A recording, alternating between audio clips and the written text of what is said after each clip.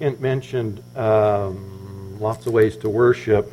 We don't think about it with the teaching typically, but hopefully the time of teaching feels like worship too. You guys remember that worship is at its fundamental element, it's bowing before God. So when we are taking in God's Word and where we're bringing an attitude that, Lord, we want to hear your Word and do it, that is an element, that's an important aspect of worship. So when we sing, that's good, that's worship. We're declaring those things true of God. But when we're taking in God's Word with that attitude of, Lord, we want to humble ourselves, we want to hear what you say is important and follow that, that's an attitude of worship as well. So I hope we feel the good of that. Also, how many ladies were here yesterday for the women's Wow, great. Great time, right, Deneen? I think Deneen said it was the best one yet, maybe. For me. Yeah. Maybe I just needed it worse. Yeah, no. Good time. So, ladies, I hope you were there. We're eating leftovers from yesterday at our house. I know that. My goodness. Anyway, guys, we're going to talk about something kind of oddly, shouldn't be, but for many of us is uncomfortable, maybe at least on the outset. You know, if you talk to Christians about giving, you notice Christians' eyes, sometimes they go like this and they look at the floor. Or when you talk about prayer, it's often the same thing. If I say to you, how's your prayer life? And you do this. Because it's something that we tend to see it as something we're supposed to do, and we don't do it enough, we don't do it right. So when you bring this up, it brings us thoughts of guilt. If you're convicted this morning, I'm all for it. But I don't want to ladle on any guilt, okay? But we're going to talk about prayer, and it's not a topical sermon on prayer. We're going to come at prayer from the angle of the passage we're in this morning. But you and I know prayer at the most fundamental level. It's just talking, right? It's conversation with God. So when we read the Scriptures, God talks to us. When we talk back to God, we call that prayer. And so it can be about anything and everything, right? And I want to say this on the front so that I've said it and so that you don't think I'm minimizing this. If I've got anything that concerns me, I want to take that to God in prayer. If there's an issue for myself or for somebody else, no matter how small, I can talk to the Lord about that, and that's important because it's a relationship and it's conversation. But we're going to look at prayer this morning in what I might describe as a loftier sense or a more all-encompassing sense, or perhaps in a sense that at the end of the day is a kind of view of prayer or a way of praying or considering praying that we shouldn't be without. Okay, so not minimizing other aspects of prayer, but focusing on the way Paul prays. He describes his prayer in the text we're in this morning and saying we want to aspire to this kind of interaction with God as well. So that's where we're going. Chuck Swindoll said, too few Christians know how to pray, what to pray for, or why they're doing it. And again, that's sort of that guilt thing. I should pray. I'm not sure what that means. I'm not sure what that looks like. Some of us may feel that way too. So just ask yourself a couple questions on the front end. What is our prayer life like? What's my prayer life like? Do I feel guilty when somebody brings up prayer? Do I have a sense, I pray, I love interacting with the Lord verbally through prayer? Do we know what to pray for?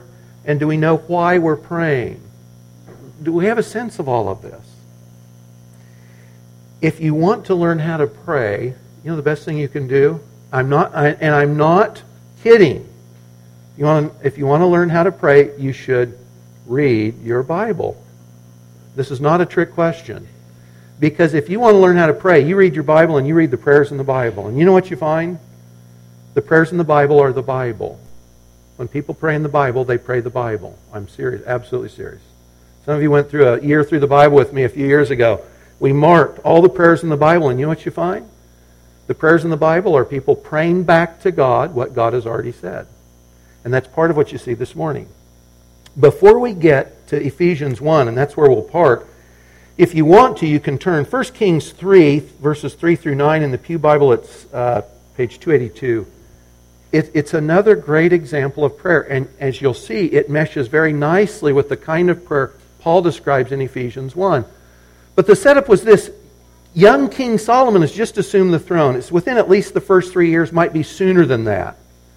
So he's young, he's inexperienced, he's the new kid on the block regionally, he's the king now over Israel. David, who's a legend in Israel, is gone. He's young, and if you read David's instructions to Solomon, he says, you're a young guy.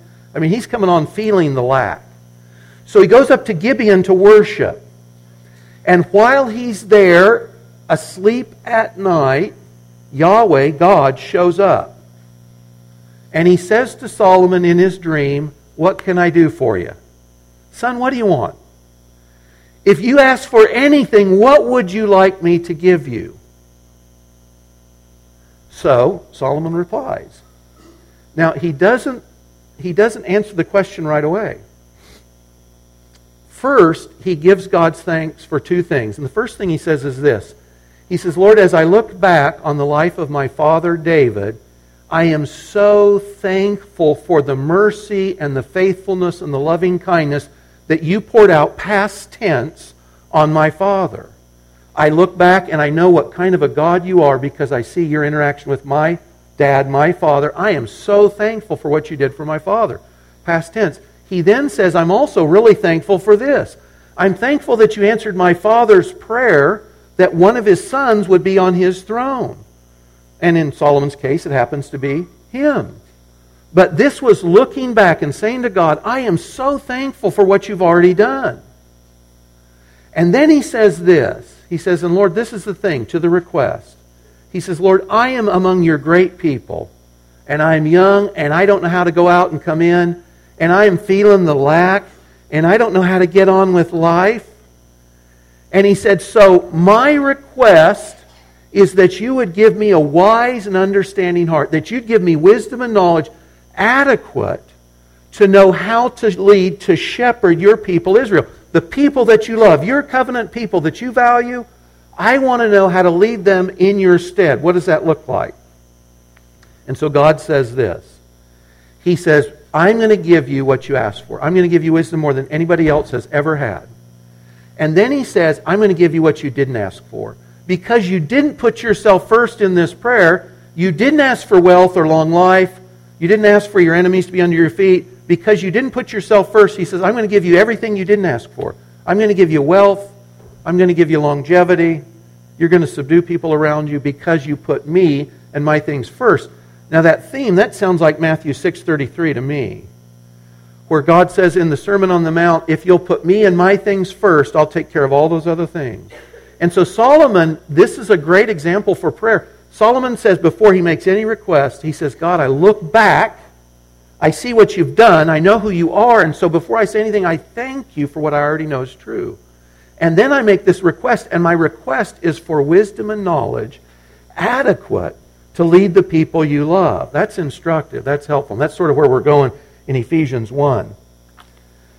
So let me ask you this. If you could ask God for one thing for yourself, this is not a right or wrong question, by the way. If God showed up in your dream tonight, and he said, son or daughter, what would you like? What would you say? For yourself, what would you say? Or if he said, I want to do something for someone you love or care about, what would you pray? Again, it's not right or wrong. It's just, where's our head? Where's our heart? God shows up. What do you want? What's there? What do we want? What might we pray? Prayer's a big topic, and we're not going to really, I said this is not a topical subject message on prayer, because we're really going to go through the text to see how Paul prayed for his friends in Ephesus. And by the way, we'll jam in as much as we can.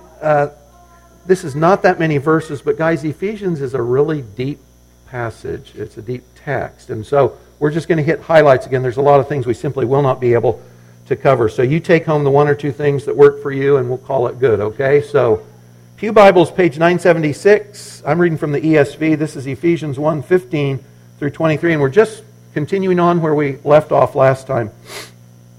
Paul says, for this reason means he's looking back to the first 14 verses of the epistle. He says, for this reason, because I've heard of your faith in the Lord Jesus and your love toward all the saints. If you look down later, you'll see he picks up hope, that Christian trinity of virtues, faith, hope, and love, you'll see in Ephesians 1, Colossians 1, 1 Thessalonians 1, and 1 Corinthians 13.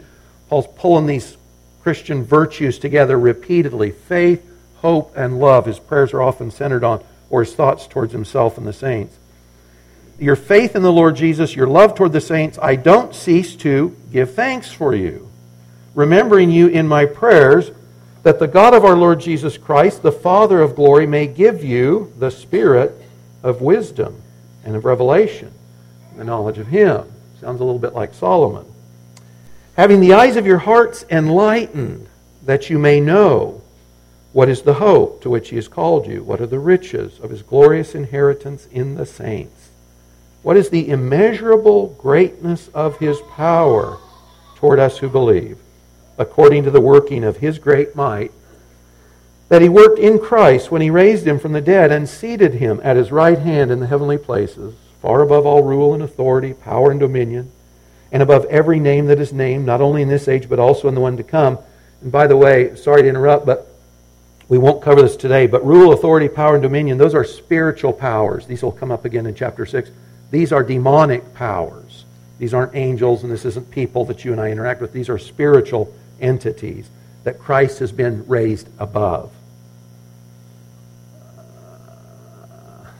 Sorry, where am I? That He worked in Christ. Verse 22. And He put all things under His feet and gave Him as head over all things to the church, which is His body, the fullness of Him who fills all in all. So guys, the first thing we're looking at is this, and this might go without saying, but we'll say it anyway. Verse 16, Paul says, remembering you in my prayers. The first thing we want to note is simply that Paul was a praying guy. Prayer was part of the fabric of Paul's life. Paul prayed. He prayed often. He prayed always. And he prayed for others. And that's what you'll see. You have a study sheet, I hope. I'm just going to rattle a bunch of these off because I think it's helpful to hear them. But as I rattle these off, I won't give the references. You can look those up later. As I rattle these off, notice that, and by the way, you can do a search. If you do in a Bible app, just put P-R-A-Y with an asterisk, and it'll put up pray, prayers, prayed, praying. You look how often this comes up in the New Testament. It's remarkable. But also notice how many of these references, these are in Paul's epistles, are to praying for others. It's not just that Paul prays, it's that he's routinely praying for others. So he says, you're always in my prayers, my heart's desire and prayer to God for them. A call to prayer, he says, be constant in prayer. He says, praying at all times in the Spirit with all prayer and supplication. Always in every prayer of mine for you. Be anxious about nothing, another call to prayer, but pray about everything. Colossians 1, we have not ceased to pray for you. We give thanks to God always for you, constantly mentioning you in our prayers, as we pray earnestly night and day that we may see you. Request for prayer, brothers, pray for us. To this end we always pray for you. I mean, when you look at Paul's life through the epistles, what you see is this guy's praying all the time. Prayer is a way of life. It's not a discipline he exercises in the morning or the evening or 3 times a day. Think of Daniel. He's praying all the time. But characteristic of those prayers, his prayer life, is he's praying for others all the time. You know, we put out a prayer calendar in this church every month. I don't know how many of those go in the wastebasket and how many of those end up on your coffee table. We put ours on the table with our Bible, so when we sit down and pray in the morning, we go through each day, right? And we pray for each other in the church because you forget otherwise, right? Some of us use prayer lists where we're writing down, we know specific needs. That's the thought here. Paul's not just praying, he's praying always for other people. That's his pattern of life.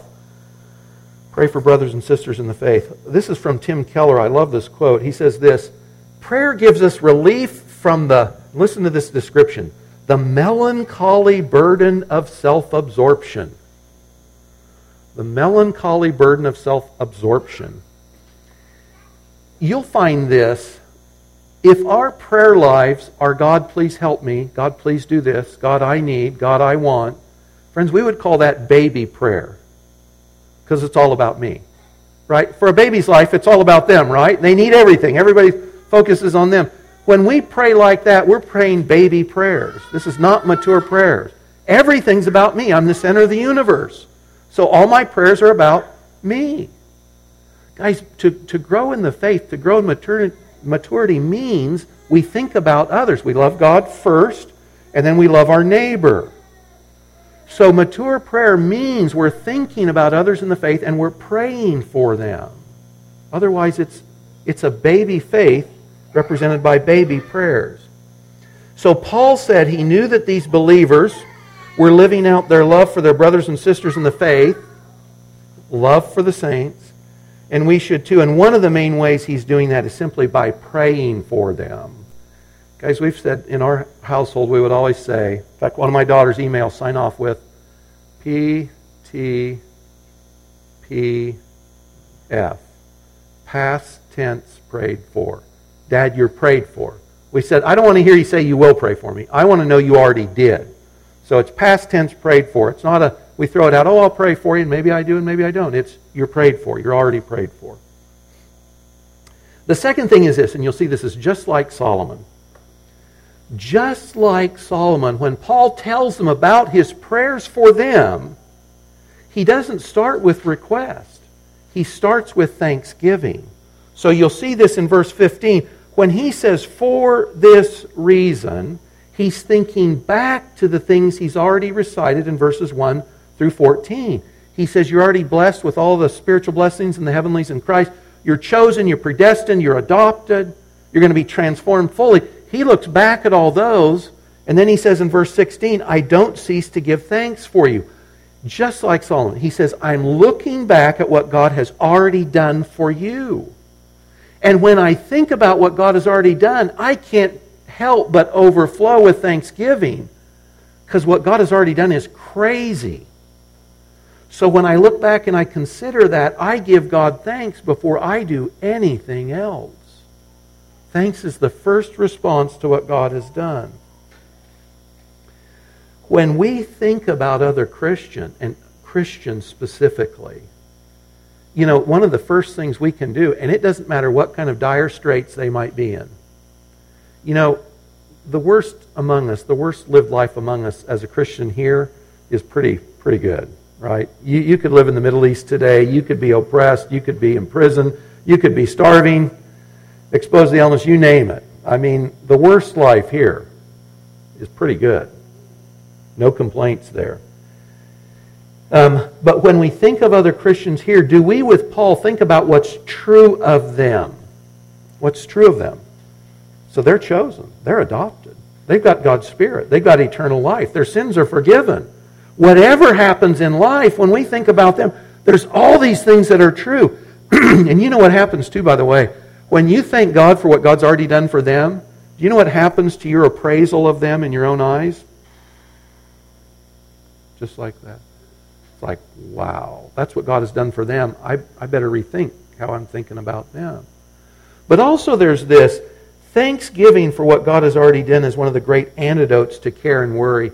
You know, frankly, guys, we'll talk about power here in a little bit, but the big things in life, can you and I sort of wave a wand and make things better for ourselves or for others? We can't, right? When you recite and give thanks for those things that are already true, it relieves our heart of all kinds of care. Things we can't control, don't control. But when we give God thanks, it refocuses our mind on the things that are already true. A lot of things maybe we can't change, but these things are true. For us and for our brothers and sisters in the faith, that changes the way we see life for ourselves and for them. Think of this too. Let's see. So we're the greatest generation in here. We're baby boomers. We're Gen Xers. We're millennials. And I can't remember what the next group, your youngest kids, I can't remember what generation they are. So let's just say you got 5 or 6 demographic generations here. What's going to happen to everyone in these generations? We're going to die. Like every other generation before us, right? And when you look in Scripture and it says, gosh, how long is your life? Well, it's like a shadow. It's like a vapor. It's like a blink. In the panoply of time, in the cosmos and all that's going on, you and I, we're here for a brief moment, right? And then we're gone. So what's the most important thing? Is it the house I live in today? Is it the car I drive? In fact, is it how good my health is right now? Not even that, is it, right? Because we're all going to die, right? That's where we're going. Unless the Lord calls, I'm ready. I hope you are. If the Lord calls, we don't die. I'm good with that too. But life here is short. The only thing that ultimately matters is where am I going for eternity? Who am I spending eternity with? Who is mine? Who is mine? And whose am I? That's all that matters. So with that, we can give thanks. We are like the grass and the flowers of the fields that appear today and are gone tomorrow, right? We're just here for a short time, brief time, no matter how long we live. We're the latest generation. We're going to join everybody else. So as we consider our end and know that our sins are forgiven, that Jesus has died to save us, that the Spirit has stamped us as God's own, guys, that's what matters. When we're praying, these are the big picture prayers, right? This isn't merely life in the moment. We can pray about those things too. This is the big picture arena of prayer. So when we think about our brothers and sisters in the faith and what God has already done for them and for us, we could be doing, if not physical, spiritual backflips because we have so much to be thankful for what God's done for us. Think of Solomon, thankful for his God's faithfulness to David, or think of today the things that are true of our friends in the faith, brothers and sisters in the faith too. So Paul, when he tells them how he's praying, the first thing he says is, I'm just giving thanks to God because of what is already true of you. Then he gets, last thing, and this is where Paul parks, and this is where we want to park too. Then he gets to the request. And you'll see that Paul's request for the Ephesians is remarkably like Solomon's request to God as well, because it's for knowledge. When Paul prays for the Ephesians, he prays that they will know some things about God and some things that are true for them. Look at verse 17. Finally gets to the request, and he says this, that the God of our Lord Jesus Christ, the Father of glory, may give you the spirit of wisdom. That's what Solomon prayed for. The spirit of wisdom and of revelation in knowing Him, in the knowledge of Him. Verse 18 is a parallel thought. It emphasizes the same thing again. Having the eyes of your hearts enlightened. So Paul says, when I pray for you, this is what I pray. I pray that you'll know some things. I pray that the eyes of your heart are open so that you know things personally for yourself. And he says at verse 18, for this reason. This is what I want you to know. I want you to know three things. What is the hope to which God has called you? Verse 18. Verse 18 again, what are the riches of His glorious inheritance in the saints? And verse 19, what is the immeasurable greatness of His power toward us who believe? So Paul says, when I think of you and I pray for you, I'm praying that you'll know some things. Now the Greek term there, we're not going deep in this, but the term is important. Epignosis means epignosis. Gnosis is knowledge.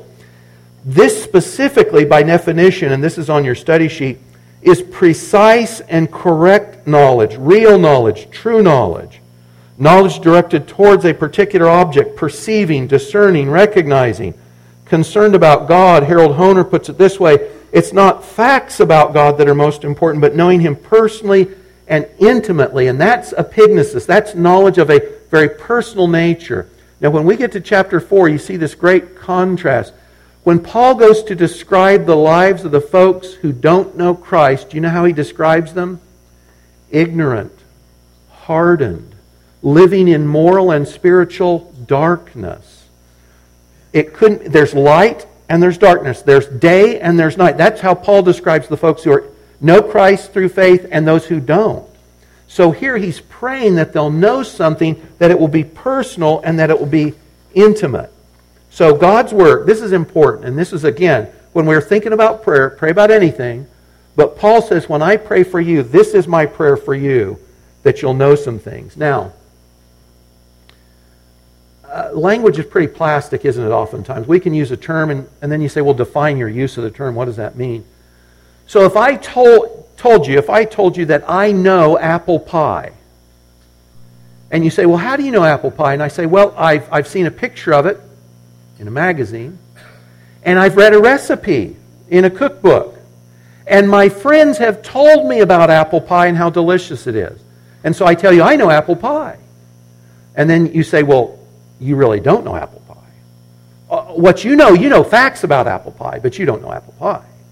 That's the difference in epignosis. Now, if you invite me to your house, my calendar's open, a cup of hot coffee, and a piece of delicious apple pie, and I sit down and I look at it and I smell it, right? I smell the cinnamon and I smell the sweetness, I see the flaky crust. I put my fork in there. I take, as I do, big bites. It's a big piece.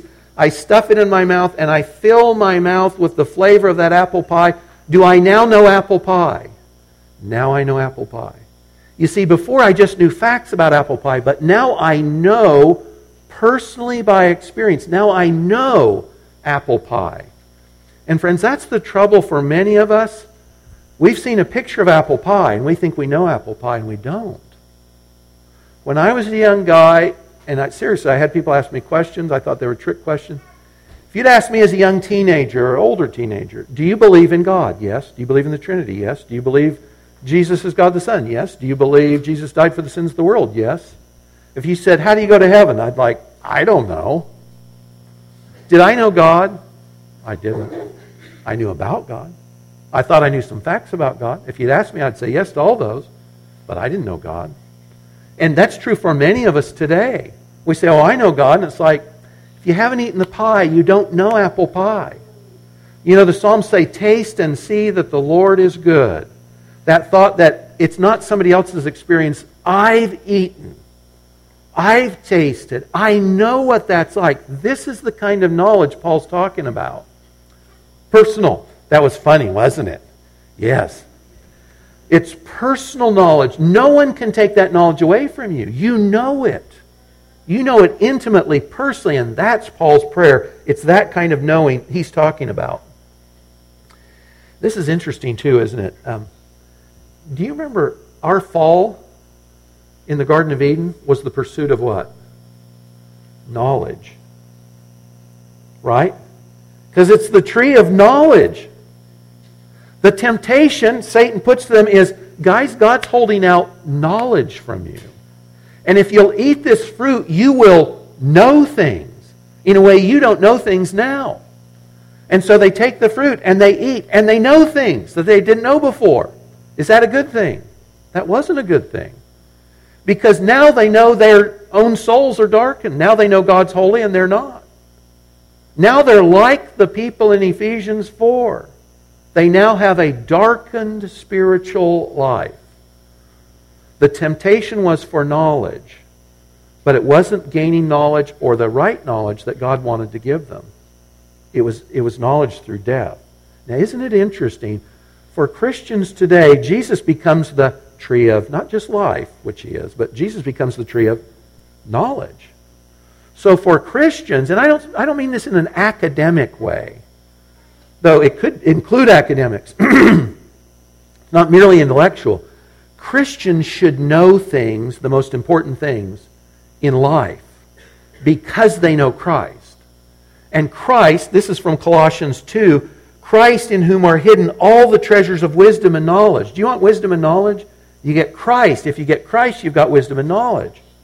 John 17:3, one of my favorite verses from the Scripture, this is eternal life that they might know you, the only true God, and Jesus whom you've sent.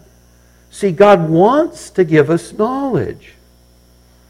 Our ancestors pursued the wrong kind of knowledge the wrong way. Today, God is giving His children personal, intimate knowledge of the things that count most, and that's the knowledge of Him and the things He's given us.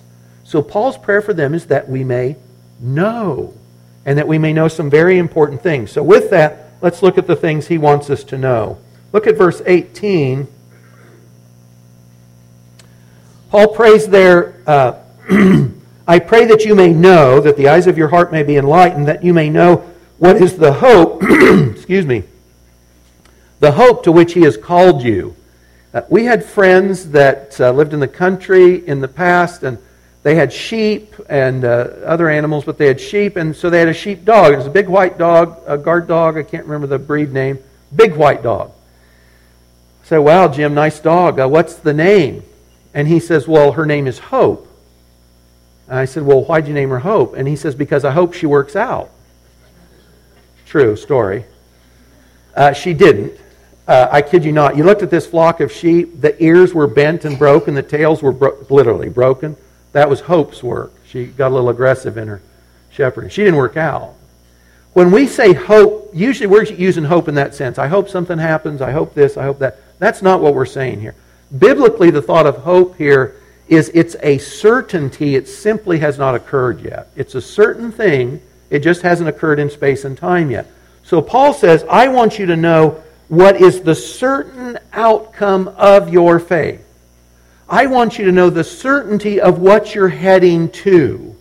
I want you to know what is the golden rainbow at the end of your life, and that it's absolutely yours. You just haven't possessed it fully yet.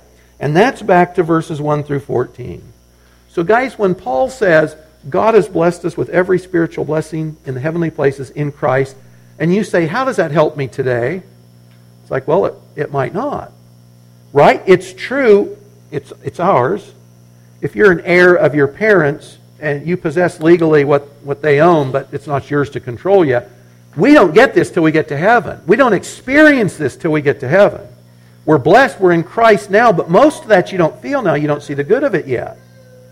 Or he says, you're adopted as God's children. You know, your experience of knowing God as your Father, it ebbs and flows, doesn't it? Sometimes you might feel like, I feel so close to my Father. And other times you feel like, I'm not even sure I'm saved. But in the future, you'll know this delightful reciprocal relationship with your Father in all its fullness, and it'll never change. That's your future, Paul says. You'll be in perfect conformity to the image of Christ. Gals, I know you heard a talk yesterday by Johnny Erickson Tada. Now, I thought this was interesting. Here's a well-known Christian woman, paralyzed from teen years on, lived almost all her adult life in a wheelchair. And what does she say when she's contemplating heaven and the fullness of her redemption? Does she say, man, I can't wait to walk? Does she say, man, I can't wait to get a body back that works right? You know what she says? She says, I can't wait to be free of my sinful nature. That's profound, isn't it? I can't wait to be free from the sin that's part of my makeup, and it's here all the time. That's profound. That's where we're heading. You and I are going to be everything we should be, nothing that we shouldn't be. That's your future. That's what's coming. And we are God's heirs with Christ. You know, we don't even know what this looks like. What does it mean that we rule and reign with Christ forever? I don't know what that looks like, but that's your future. Somebody with faith in Christ and as God's child, that's your future. So that's the hope. If I know I've got that gold at the end of the rainbow, I can put up with some things in life now, can't I? My experience now is adjusted or it's mitigated by what I know I get in the future. You athletes will train, it's hard work, it's painful, but they're doing it for a glorious end, this competition or winning or victory. That's what this is like for us. We don't possess it yet, but we will. And Paul says, I want you to know what's coming. If you know what's coming, you'll live life here differently. The second thing he says is this, that you may know what are the riches of His glorious inheritance in the saints. Now, Paul says first, I want you guys to know what you, excuse me, I want you to know what you get. I want you to know what God is giving you. That's the first thing. Now, this thing is the opposite. And I hope this strikes you and you're thinking, what does he mean here? Because this is in the opposite direction. This isn't what you get. This is what God gets. Paul says, I want you to know what God gets in you. So he says, that you may know what are the riches of His glorious inheritance in the saints. Paul says, I want you to know how delighted God is in His future with you. And he calls us here glorious. That God the Father is looking forward to the day when we are all home with Him and the Son, and the family is gathered, and He is delighting in us. So first Paul says, what your hope, what you get. But now he says it's not what you get, it's what God gets because He gets you. Now this is mind-blowing, right? We want you to know what God gets because He gets you. Because His kids are all home. Because they're everything that they should be, nothing that they shouldn't be. Because sin's not an issue. There's nothing that keeps us from free and perfect fellowship. So the second thing Paul prays is, it's not what you get, it's what God gets. I want you to know what God gets when He gets us. He considers it glorious, delightful. Song of Songs says this 2 times, I am my beloved's, and my beloved's is mine. It's reciprocal. That's exactly what Paul's saying here. Or how about this from Zephaniah 3:17? You guys have this one memorized, Zephaniah 3:17? Do we know where Zephaniah is? Zephaniah 3:17. Now this is descriptive about what God would do for Israel, but certainly the idea is absolutely consistent with what Paul's talking about here. This is a mind-blowing verse too. So Zephaniah says, the Lord, Yahweh, your God, is in your midst. He's right there in the middle of you. And this is like all the saints in heaven home with the Father. The Lord your God is in your midst, a mighty one who will save. He will rejoice over you with gladness. He will quiet you, all anxiety gone, all worry gone. He will quiet you by His love. He will exult over you with loud singing. Is that wild? Yahweh, the creator of the universe, the power above all powers, will sing over you, His covenant people. God in your midst delights in you. That's what we're heading to. Have you guys ever, I don't know what this looked like for you at home or for me, but I know what it looked like for me. Dad's gone all day, let's say he's gone to work and the kids are at home. And one of the kids at my house or my mom would say, Dad's home. 5:30 or 6, whenever he got back, right? And if it's a good relationship, and I know all relationships with parents are not good, okay, so humor me. If there's a good relationship there, Dad comes in, the kids are with Dad, and Dad's with the kids, and we're rejoicing. And the picture maybe of a dad picking up his little one, putting him or her on his shoulders, playing with them, rolling with them. That's the thought here. And that's what you see. Paul is saying, I want you to know how delighted the Father is with the thought of His future with us, His children. That's wild. So he says, I want you to know what you get, and I want you to know what God gets, and how highly God values us, His children. And think about this, humor me for just a moment here. If God values His children this way, do you think we should do the same thing? If God thinks about my brothers and sisters in the faith like this now, what should my attitude towards brothers and sisters in the faith be? If God calls His church glorious, and He sees all things as they are, shouldn't we? Now I know, guys, I know the church, our church, the church, we are not what we should be. But God looks at us through Christ and He says, you guys are going to be everything I want. The church, glorious in God's eyes. We should be therefore very careful that we treat Christ's church and the Father's children with care and honor because of the value God has placed on us, on our brothers and sisters in the faith. And guys, we live in a time in which people diss the church right and left. Christians do. We live in a time where Christians do not value brothers and sisters in the faith. In fact, if you remember, as we go towards the time of the end, it says the love of many will grow cold. And the church is not unaffected by this. If God the Father delights in His children to this degree, should we not handle our relationships with brothers and sisters in the faith with great care and respect and honor because of the honor our Father does? And last, as we wind down, verse 19, the third thing Paul wants them to know. Sorry, I'm behind. I forget these things. Is that it? Sorry. Those were good slides, by the way. He says in verse 19, last thing, that you may know what is the immeasurable greatness of His power toward us who believe. You and I often feel powerless in the practical things of life. I sometimes feel powerless over my own sin. I'm doing it again. Or I may want to change something in my life, and I just feel like, I want to change. You know, Romans 7, I want to change, but I just feel like I keep doing the same thing. Right? Or I may see pain or suffering in my wife, or my child, or my parent, or my friend, my brother, sister in the faith, and I want to do something. And I have no power to do anything. Now I can pray, I'm not minimizing that.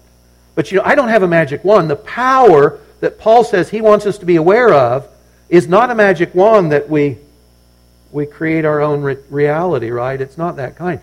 Paul says this is the power of God that's at work in you and through you, and it's primarily related to our redemption. We're not going to develop this a lot this morning because we will next time in Ephesians 2. But what you'll see is this. And by the way, the last of those verses, they all describe, verse 19, God's great might, the power He worked in Christ when He raised Him from the dead, seated Him at His right hand, far above all rule, authority, power, dominion, above every name that's named. He's put all things under His feet and given Him as head over all things. Those verses are just there to describe the power of God in us and through us. Those are there to tell you what the power is like.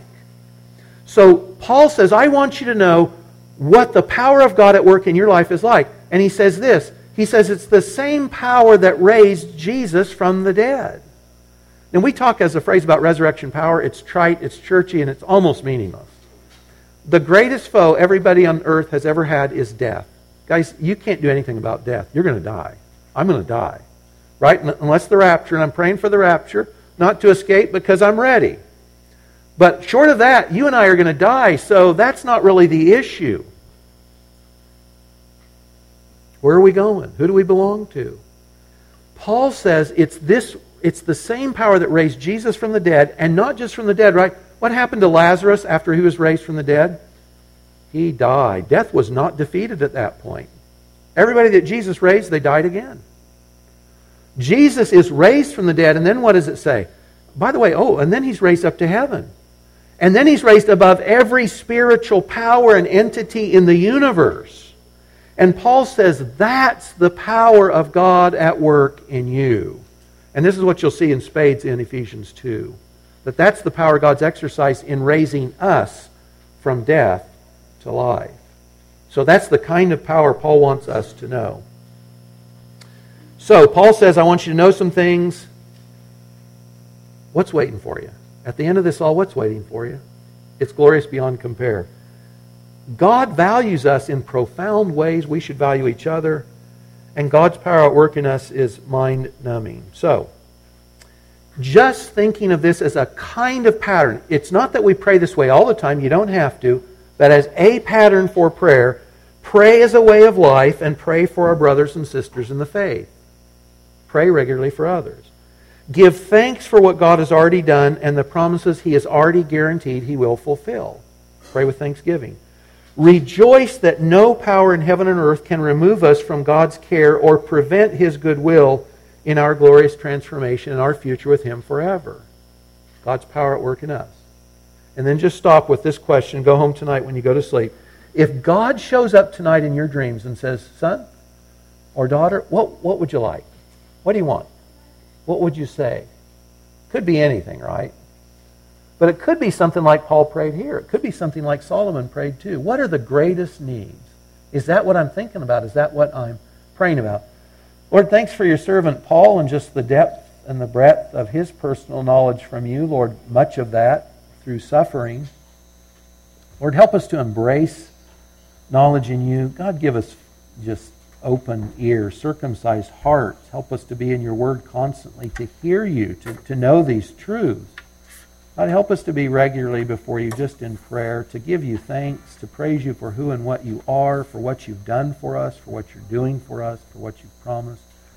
Father, help us to value our brothers and sisters in the faith as fully as you do. Thanks for the hope that is certain in our future union with you because and through Jesus. In his name, amen.